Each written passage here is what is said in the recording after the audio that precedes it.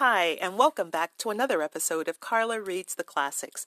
As always, if you have questions, comments, or if you'd like to make a suggestion, please write to me at carlareadstheclassics@gmail.com.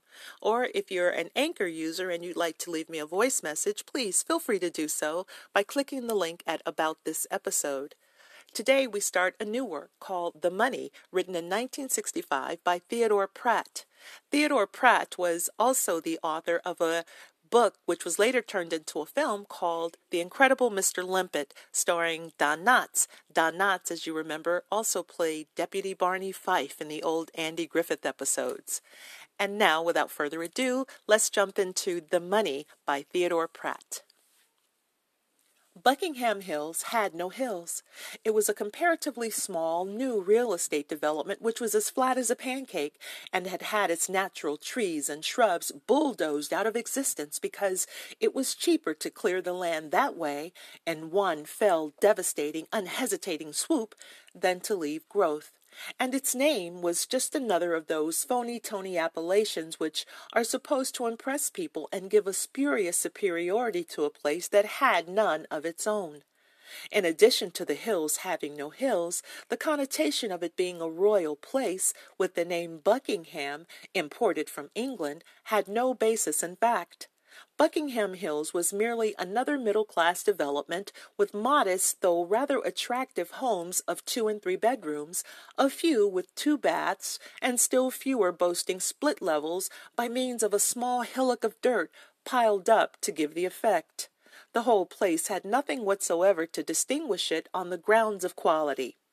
The redwood board fence built around it to shut off the woods where the development was located on the edge of the city had begun to peel its varnish, a mistake to have applied it, and in one place it already showed, after only 3 years, signs of falling down.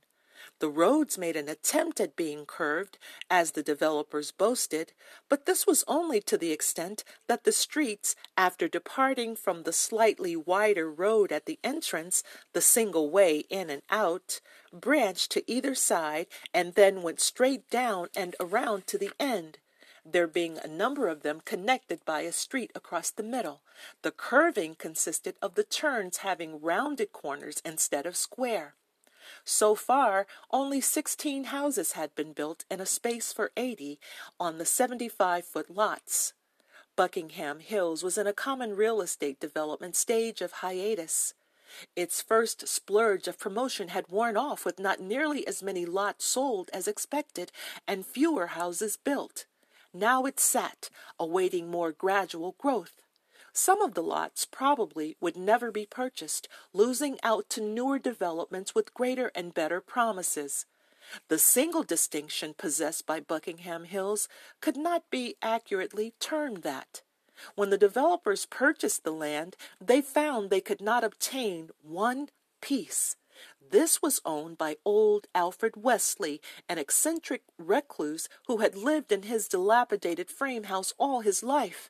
The white paint of his 2-story house had mostly peeled off, the front porch sagged, and the steps leading up to it were worth your life to mount.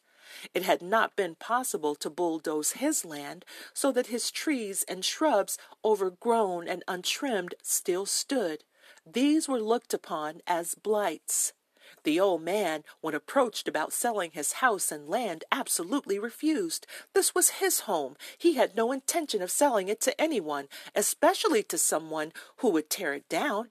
He didn't care if it was the only piece that remained to round out the property.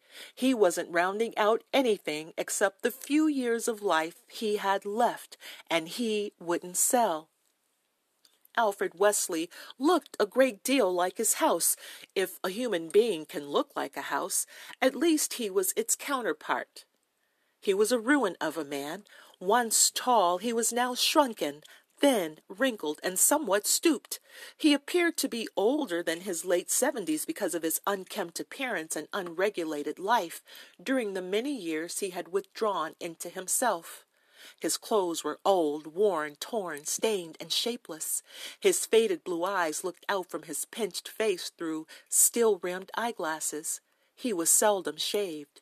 His ancient house stood at the back of Buckingham Hills on the rear street, Coventry Road, off toward the left corner on the West End, all by itself, with no new houses around or near it or even across the street from it, for no one wanted to buy a lot near what was called that monstrosity.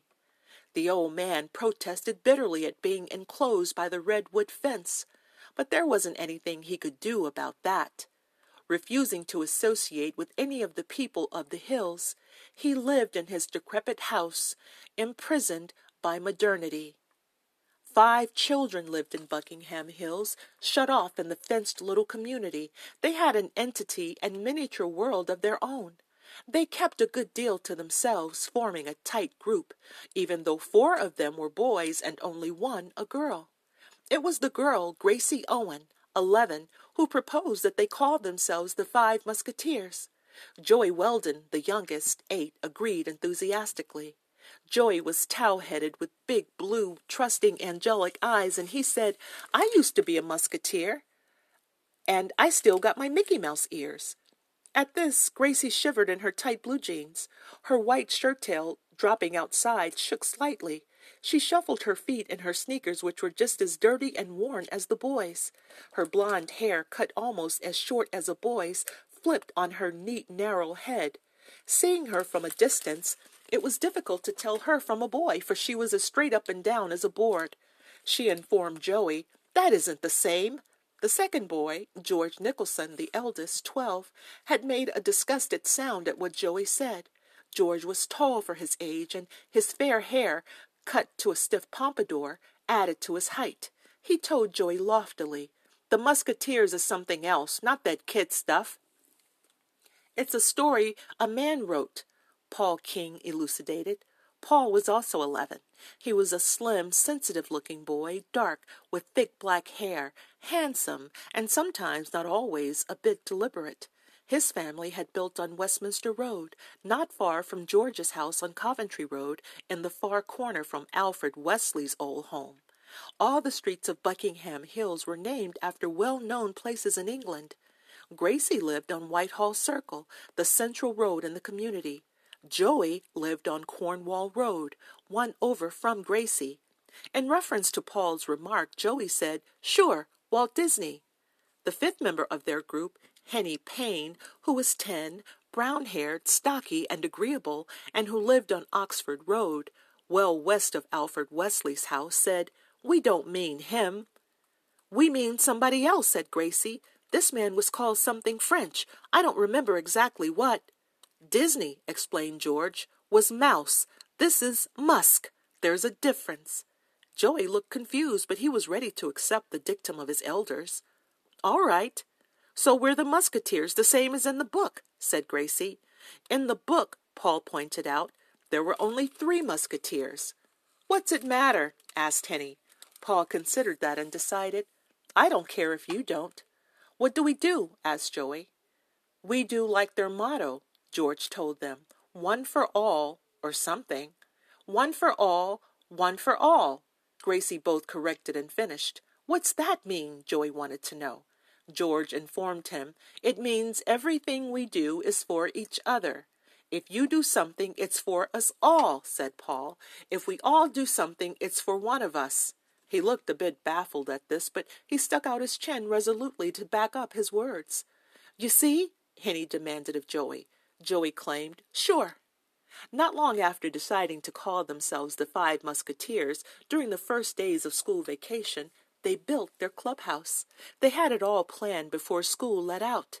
Their planning came from 2 new houses being built in Buckingham Hills. From these they had cadged cast-off lengths of lumber, including 2x4s and flat boards, nails, and some lengths of tar paper, to gather with the round 10 circles to hold this down, through the center of which a nail was to be driven. If by chance some good lumber that could have been used in house building got mistaken for the other kind, no one seemed to miss it.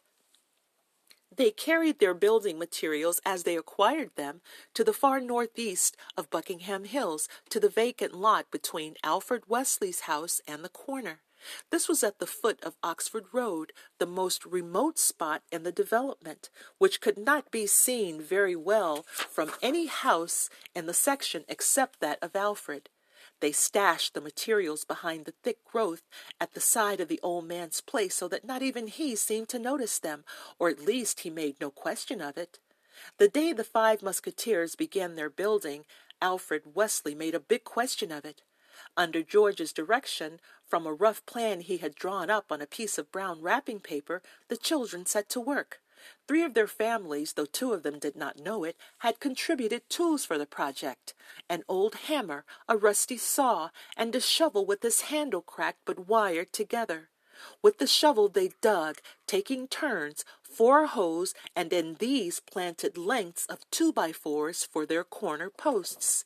These well set in, they prepared to nail them more 2x4s for cross pieces to the top. The clubhouse would measure about 9 feet by 8 and inside a little over 5 feet high, big enough for any of them to stand erect. George was standing on a wooden box, nailing hard, when he heard an adult shout from nearby. He stopped his work and, with the other musketeers, looked up. Alfred Wesley stood not far from their endeavors, and he had shouted in an excited, raspy voice, "What do you think you're doing?" They stared at him for a moment, stupefied.